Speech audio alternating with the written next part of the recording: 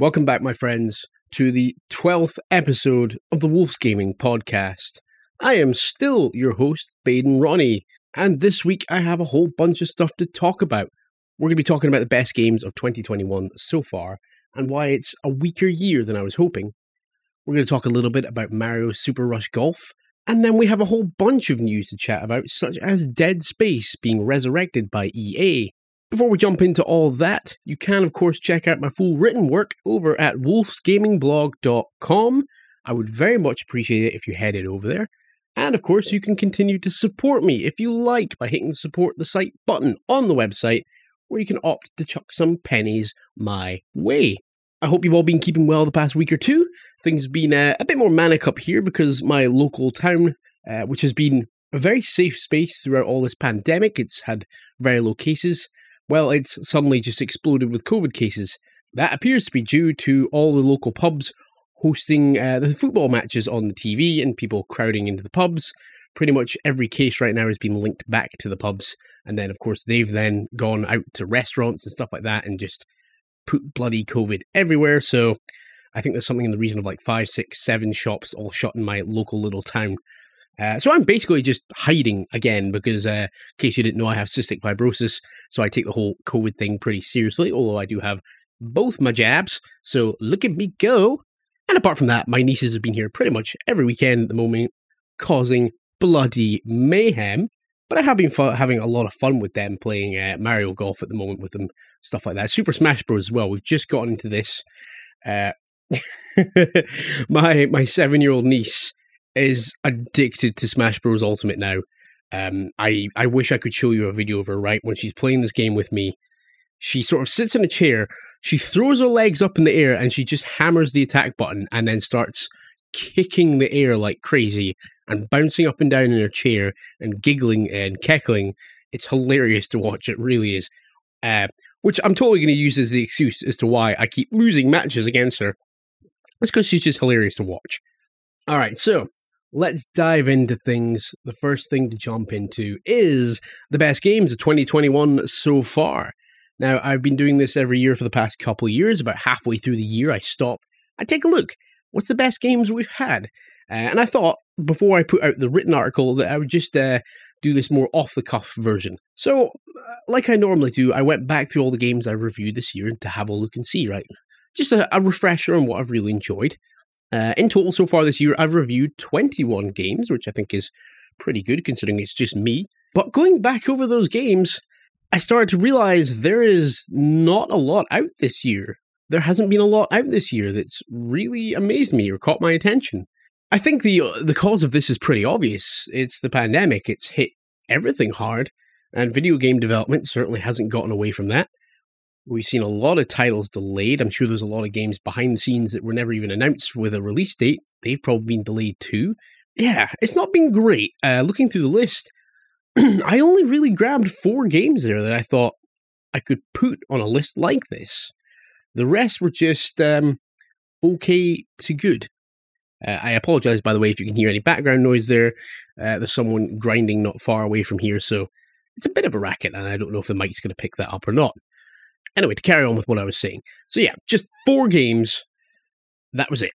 So we're going to talk about them. They'll be pretty obvious. I've reviewed them all, obviously, so you know my general thoughts on them, but we're just going to go back through them. Game number 1, without a shadow of a doubt for me, is Hitman 3. I worry that because it was released so early in the year, Hitman 3 might get forgotten about by the time 2021 wraps up and people are making their best games of the year list. But I can confidently say Hitman 3 will be on that list for me at the end of this year.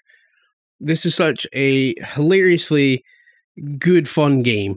I mean, where else can I dress up as a mascot and drown people in a toilet, right? I mean, when I last tried that, I got thrown out of the golf club, so, you know, this is the best place I can do it. Now, you could absolutely criticize Hitman 3 for essentially just being Hitman 2.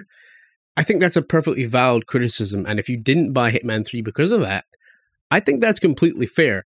As a sequel, it doesn't do a lot new. It doesn't add much mechanically. I mean, about as much as it adds is a phone that lets you remotely hack some windows, which is hardly something to yell from the rooftops about, is it? But I'll be quite honest with you, what I wanted was just more Hitman 2. And that's exactly what Hitman 3 delivers. It's Hitman 2, just more levels, more locations, more chances for beautiful murder. It has some stunning levels, of course, as well. We have the massive Dubai skyscraper, is really cool.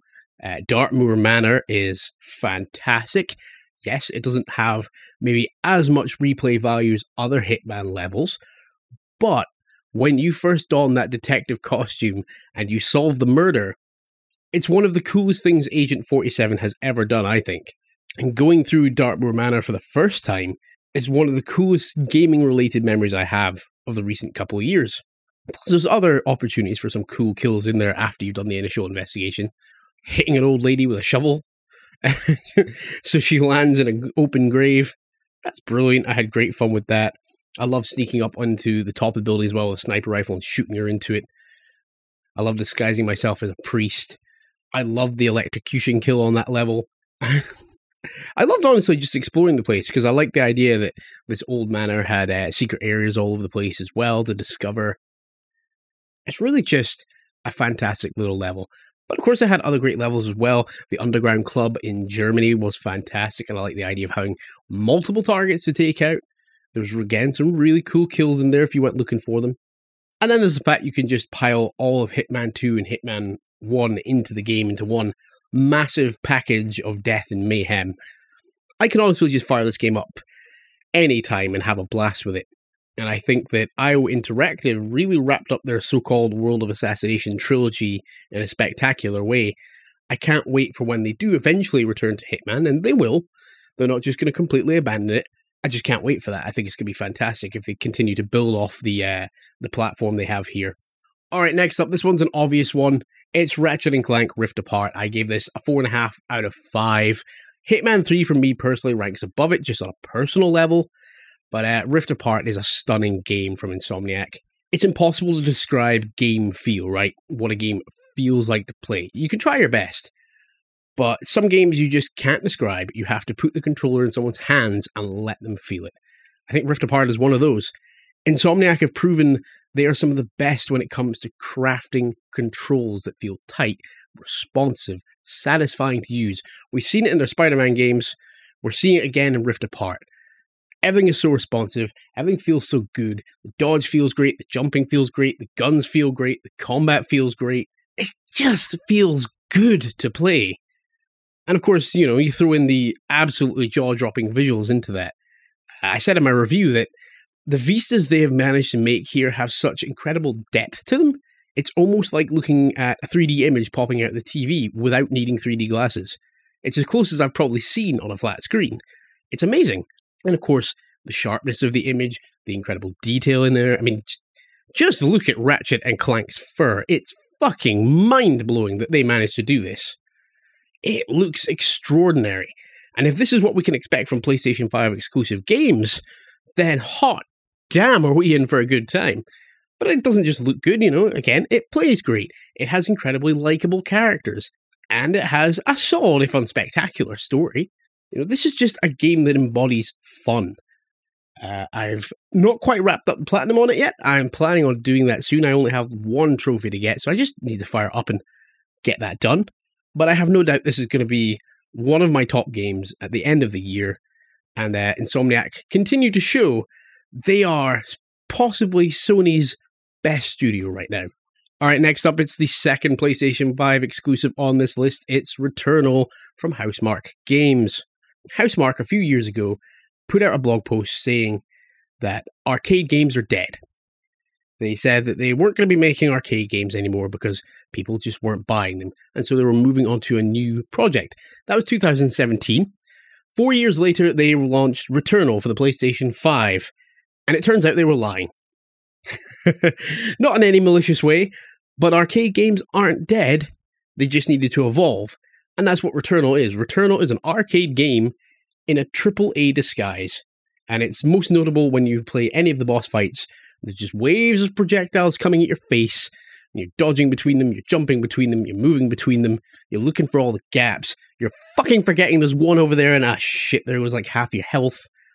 It's arcade gaming, just in a AAA disguise. It's fantastic fun.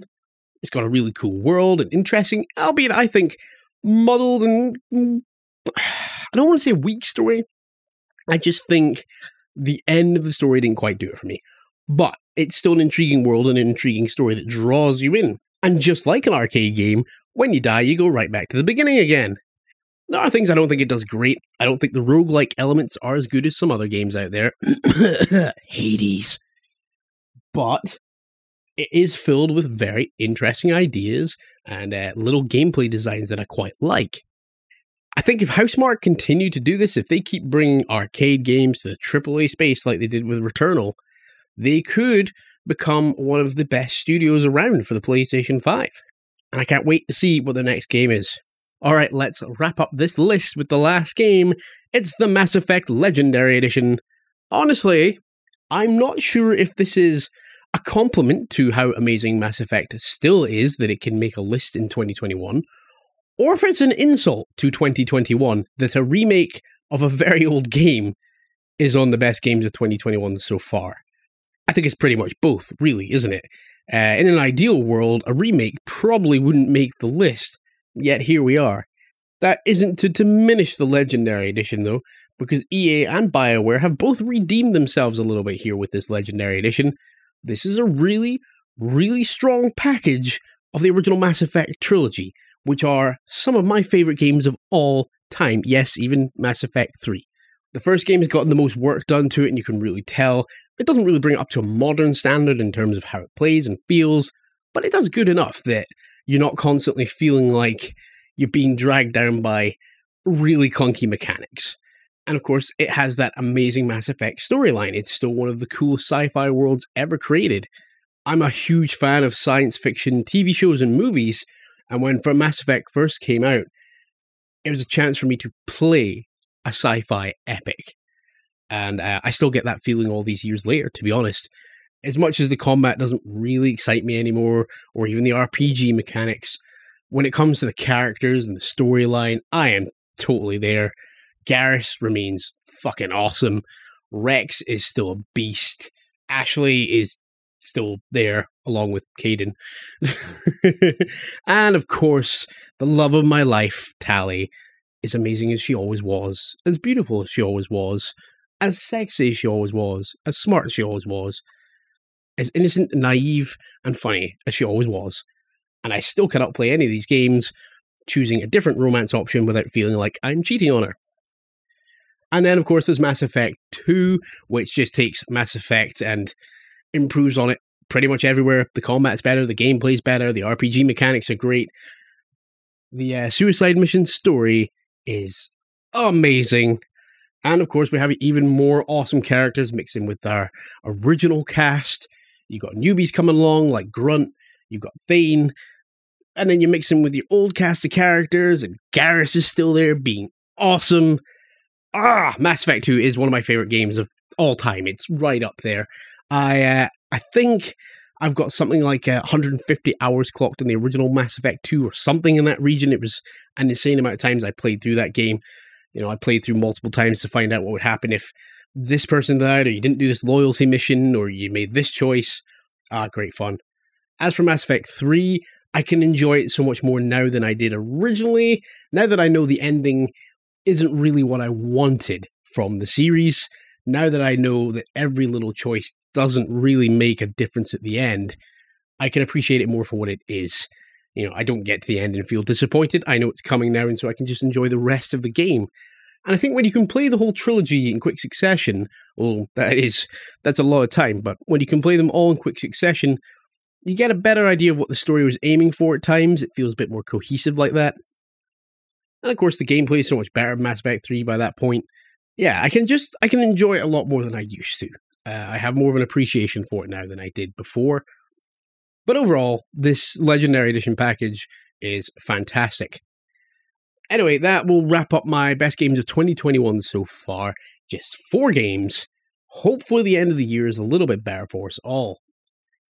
Alright, the next game to talk about that I've been playing is, of course, Mario Golf Super Rush for the Nintendo Switch. I am planning on doing a full review of this, so these are just my initial thoughts. I've played through a really good chunk of the main single-player adventure mode, some multiplayer stuff, local multiplayer stuff. I've messed around with the regular controls and the motion controls. So let me start with saying the core golfing mechanics are a lot of fun. Bearing in mind, I don't know jack shit about golf. The most I know about golf came from the Adam Sandler classic Happy Gilmore. So what I know about golf is that you probably shouldn't let a guy who tried to stab someone with an ice skate play it. But failing that, you should get golf lessons from a black guy missing a hand who claims everything is all in the hips. All in the hips. All in the hips. Anyway. Jesus, right, back on topic. I'm not comparing this to the old golf games. The only thing I do know about the old ones is that fans are a little bit unhappy about how they've changed the way you take a shot. So apparently it used to be that you would click the button to set your power, and you would also click the button again to set your accuracy. So Mario Golf changes that. So what you do is you set power, and then your accuracy is determined by your power. If you go to the very top of the power bar, there's little red lines that veer off, and this shows that the ball will randomly go off course, or could randomly go off course. This varies from character to character, so now it's entirely random. You don't get much say in terms of accuracy. The only thing you can do is curve the shot and stuff like that. But for me personally, having not played the previous games, I'm really enjoying the basic core golf. And I really like some of the modes they've added. The titular Super Rush mode is where you're playing against multiple people all at the same time. You take a shot, and then you all have to run to where the ball landed.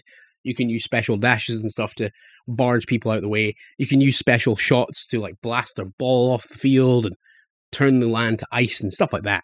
It's quite cool. So yeah, I like the core mechanics. I think you can have a lot of fun with them. It's outside of that things get bad. The single player is really sparse. It's just basically these little hubs with nothing in them.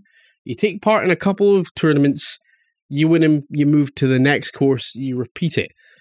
There's no point in talking to like the side characters. You can buy a few clubs and bits of gear, but that's it. There's almost no reason for these little hubs to exist because there's nothing in them. There's no reason to be there or spend time in them. Things only start to get a bit more interesting later on when you get a couple of boss fights and stuff. Yeah, you heard me right, boss fights in a golf game. But you get a couple of boss fights and you get a bit of an actual storyline, and then things get a tad more interesting. Not a lot, but a tad. But yeah, the single-player campaign, it's pretty forgettable. It's pretty dull. You'll blast through it in a few hours. It's just a lot of lack of creativity or anything interest. And speaking of lack of creativity, there's, I believe it's 7 golf courses. They all have like 18, 19 holes or something like that per course. So I'm not going to necessarily have a go at the amount of content. What I don't like is the lack of creativity in those courses. You have the entirety of Mario at your disposal, and yet most of these golf courses just look like golf courses. They're either like green or maybe they're sandy desert courses, and that's it. It's not until like couple later courses that you get a few interesting elements like piranha plants, but even then the piranha plants aren't like moving and grabbing balls or something. They're just mostly static obstacles. There's a jump button. Why aren't we jumping over blocks and stuff as well? Where are the different enemies? Where are the cool scenery? Like, why is this just a flat green golf course? You know, this is Mario. You could have so many cool visuals going on. There's just a real lack of creativity in the course design, visually at least. And in terms of mechanically, I think you could do so much more with Mario Golf. And there's a lack of creativity in the characters, too. There's a roster of, I think it's 16 characters, including, you know, your obvious ones, Mario, Luigi, Donkey Kong, Peach, etc., etc. They each have their own special power, right? And their special shot. So Luigi, for example, is one of the most unique ones. He can freeze the ground where his ball lands, turning it into ice. That's really cool. But the vast majority of the rest of the characters are all featuring basically the same power of blast balls away wherever it lands. That's it. That's what they do, with maybe a slight variation. So again, it's just a real lack of creativity in what these characters can do, considering the extensive Mario history. And then I think it just lacks in other areas. Music's pretty dull, the visuals are okay, but nothing great. The only good news is there is more content promised down the line, such as a new course coming. they showed off New Donk City, and you're seen like bouncing your ball off buildings and stuff like that. That, to me, is what this main game should have been. Like, that's the kind of design I'd be looking for in Mario Golf. Because if I wanted to just play regular golf, there's a whole bunch of other golf games out there. I want to play this because it's Mario Golf. It's a bit like, it should be a bit like playing wacky mini golf just on a big scale. Entire courses should be like that, with opportunities for cool shots and awesome skill shots where you can, just lob a ball straight through a tiny gap and stuff like that. But there's nothing like that in the game here. And it makes it a lot less fun to play than it should be. This promise of content coming in the future is nice, but it doesn't help the first impressions of people who pick up the game on launch and look at it and go, well, is that all? Like, great, you got more courses coming, but am I even still going to be interested in playing this by then? Hell, there's a good chance, me personally, I might have sold the game by then, because I don't think there's going to be much to keep me coming back. This seems to have been a bit of a trend with Nintendo lately over the past few years, with games launching, I don't know if I would say incomplete, but just lacking a lot of content. Obvious ones withstanding Mario Odyssey, Breath of the Wild. They're huge games, obviously, but sports games in particular, like Mario Aces Tennis, was apparently really lacking content as well. I think the only good thing here is if you pick up Mario Golf down the line, you're probably going to get a much more feature-rich, complete feeling game than what I've been playing right now. So keep an eye out for my full review of that game sometime in the next week or two. But for now, I think this might be one you should wait for a sale on. I don't think there's enough to warrant paying full price for it at the moment. Alright peeps, let's jump into the news. Let's kick off with the free PlayStation Network games for July, because this is quite a good offering. This month's free titles are headlined by Plague Tale Innocence. This is the new version of the game available for PlayStation 5 via your subscription on 6th of July. This adds 4K visuals and 60 frames per second and faster loading to the game. Plague Tale Innocence is a fantastic indie title that you really should play if you have a PlayStation 5. And of course, we just recently saw the sequel announced, which will be coming day one to Game Pass on Xbox. So it's interesting that they fired this one up on the PlayStation 5. You'll also get Call of Duty Black Ops 4, which I honestly don't think I've actually played. I think I've kind of skipped out on the Call of Duty games for the last few years, but it's hard to go wrong with a Call of Duty game. If nothing else, you'll have fun on the multiplayer, I'm sure. And the final game is WWE 2K Battlegrounds. I don't know a lot about this one. It's a cartoony wrestling game, which excites me because I'm a massive fan of WWE All-Stars. That was the arcade-style wrestling game from a couple of years back that featured, ridiculous over-the-top moves, these really characterized wrestlers. It was awesome. I hope 2K Battlegrounds is a bit like that, but I don't really know. Still, a pretty solid lineup. If you have PlayStation, go ahead, get them downloaded. Even if you aren't that interested in playing them, you can add them to your library just in case down the line you feel like giving them a go. On to the news proper, and that news is PlayStation have purchased more developers. So, this week, Sony has expanded its roster of developers by 2, bringing their total count to 18 studios. The first purchase? Well, it's a company we mentioned earlier. It's Housemarque, the developer behind the recent PlayStation 5 exclusive, Returnal. This purchase feels a bit like a mere formality in some ways, because Housemarque have developed 7 Sony exclusives. In fact, in the 6 games they've launched since 2013, only 1 has appeared on anything but a Sony machine. Returnal was, of course, the first big-budget AAA title that Housemarque have developed, having previously said, as I mentioned, that arcade games are dead. Returnal then was a massive return to form for them.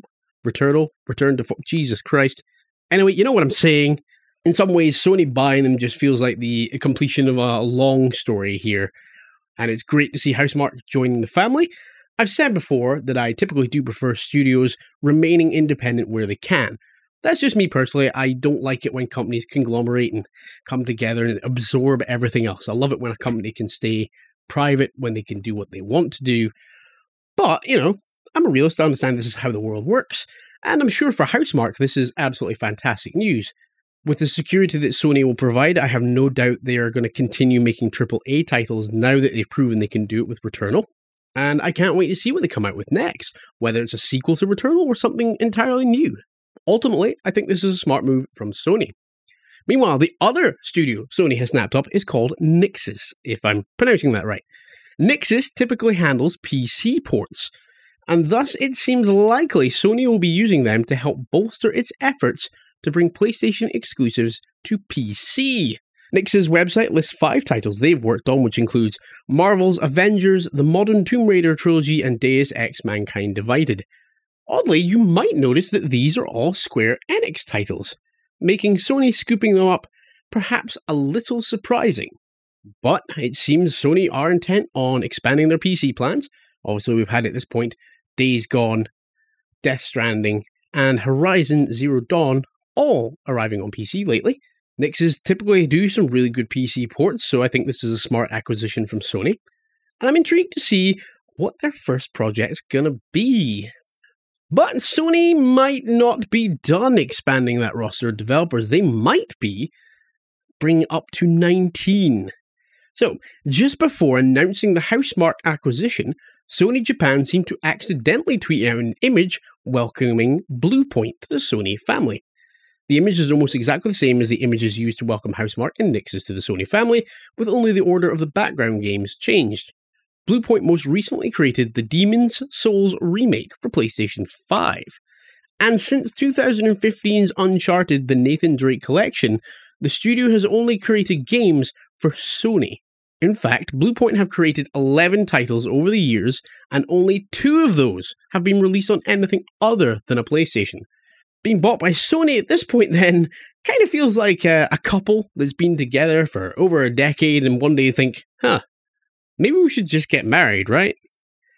They've been working together as long by this point that Sony and Bluepoint getting together and making things official just makes sense, really. Bluepoint have also been heavily rumoured to be involved in a Metal Gear Solid remake. If Sony truly have acquired them, that could make any possible Metal Gear remake they are working on a PlayStation exclusive. However, there's a little bit of interesting news here. Bluepoint have changed their Twitter bio to include the phrase, quote, fully independent, end quote. They also seem to have changed their LinkedIn profile to include the same phrase, saying, quote, Bluepoint Games, an independent studio renowned for the remakes of Demon's Souls and Shadow of the Colossus, end quote. So, was this simply a case of Sony getting a tad excited and accidentally leaking their own acquisition? It would certainly seem so. Despite Bluepoint changing their Twitter bio and LinkedIn to say fully independent, it also seems odd that Sony Japan would happen to have an image made up ready to go welcoming Bluepoint to the Sony family. In my mind then, I think this is pretty likely that Bluepoint have been bought over by Sony and that they will be working exclusively on PlayStation games in the future.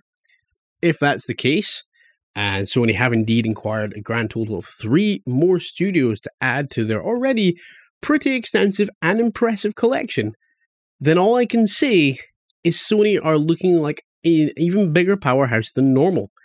Microsoft still, of course, have far more studios and intend on bringing out apparently exclusive games every quarter, but Sony have long been known now for creating amazing first-party games, high-quality first-party games, and acquisitions like this are only going to increase that reputation. Now, sticking with the Sony news, Ghost of Tsushima Director's Cut has officially been announced. The amazing Ghost of Tsushima is getting a new PS4 and PS5 release titled Ghost of Tsushima Director's Cut. It'll arrive on August 20th, and the big news here is that it includes a brand new expansion pack that sees Jin Sakai traveling to the neighbouring isle of Aiki. In a blog post, Sucker Punch says, quote, we'll have more to share about the story of Aiki soon, but today we can confirm that beyond a whole new story and new characters, this new island also features tons of new content, including brand new environments to explore, new armor for Jin as well as his horse, new minigames, new techniques, new enemy types, and much more. There are even new animals to pet. End quote. By the way, that was a lot of the use of the word new in a single sentence. I'm actually kind of impressed. Hang on, I'm just out of curiosity. I've got to count this. How many times did they use new in that whole thing? 1, 2, 3, 4, 5, 6, 7, nine times in that quite short 2 sentences. That's actually quite impressive. Anyway, let's get back to this.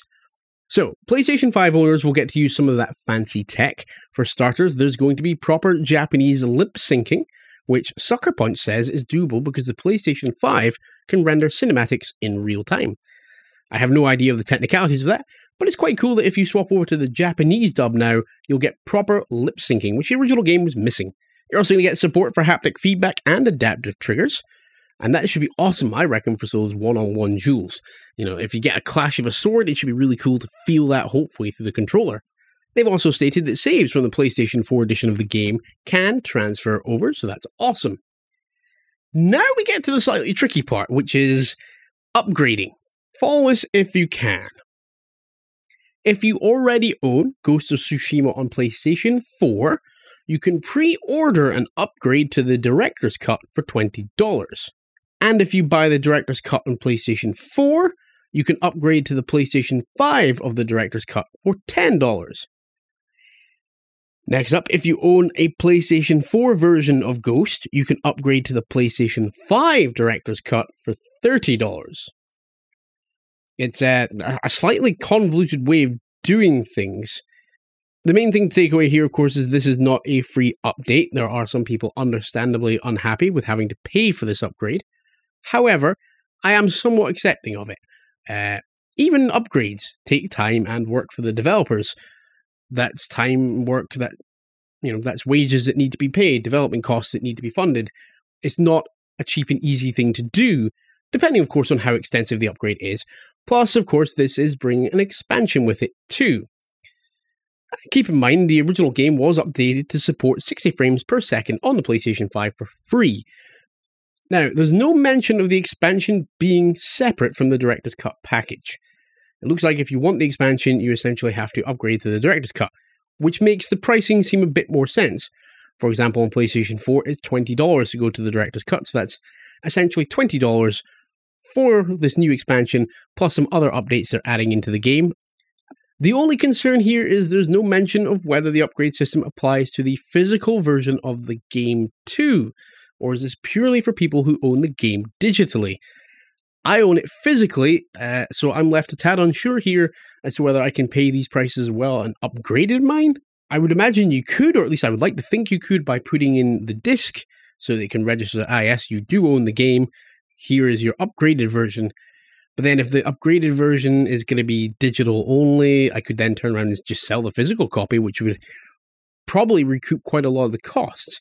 So, a little bit confusing here. These upgrade systems, I'm not a fan of how they get announced, not because I disagree with their being pricing, but just because they make things unnecessarily confusing at times. Especially when you already have an update for the game for PlayStation 5, and then you're now going to have this seemingly native version that takes full advantage of the PlayStation 5. Yeah, it gets very convoluted for any casual fan who just wants to play the games. I'm sure they look at this and they're just reading this like, okay, I can upgrade the PS4 version to another PS4 version, or I can go to the PS5 version, and what the fuck does all this mean? Alright, moving on. More Silent Hill rumors. Don't worry, this one isn't a Blue Box theory. Although obviously Silent Hill has been in the news lately due to the Blue Box and Kojima theories. But now it's back in the news, this time under slightly more realistic circumstances, shall we say. Konami, the people who own Silent Hill, have announced a deal with Bloober Team, who are known for their work on horror games. Their most recent release was The Medium on Xbox, a very mediocre game that I reviewed. They've also created the Blair Witch game and the much better Layers of Fear.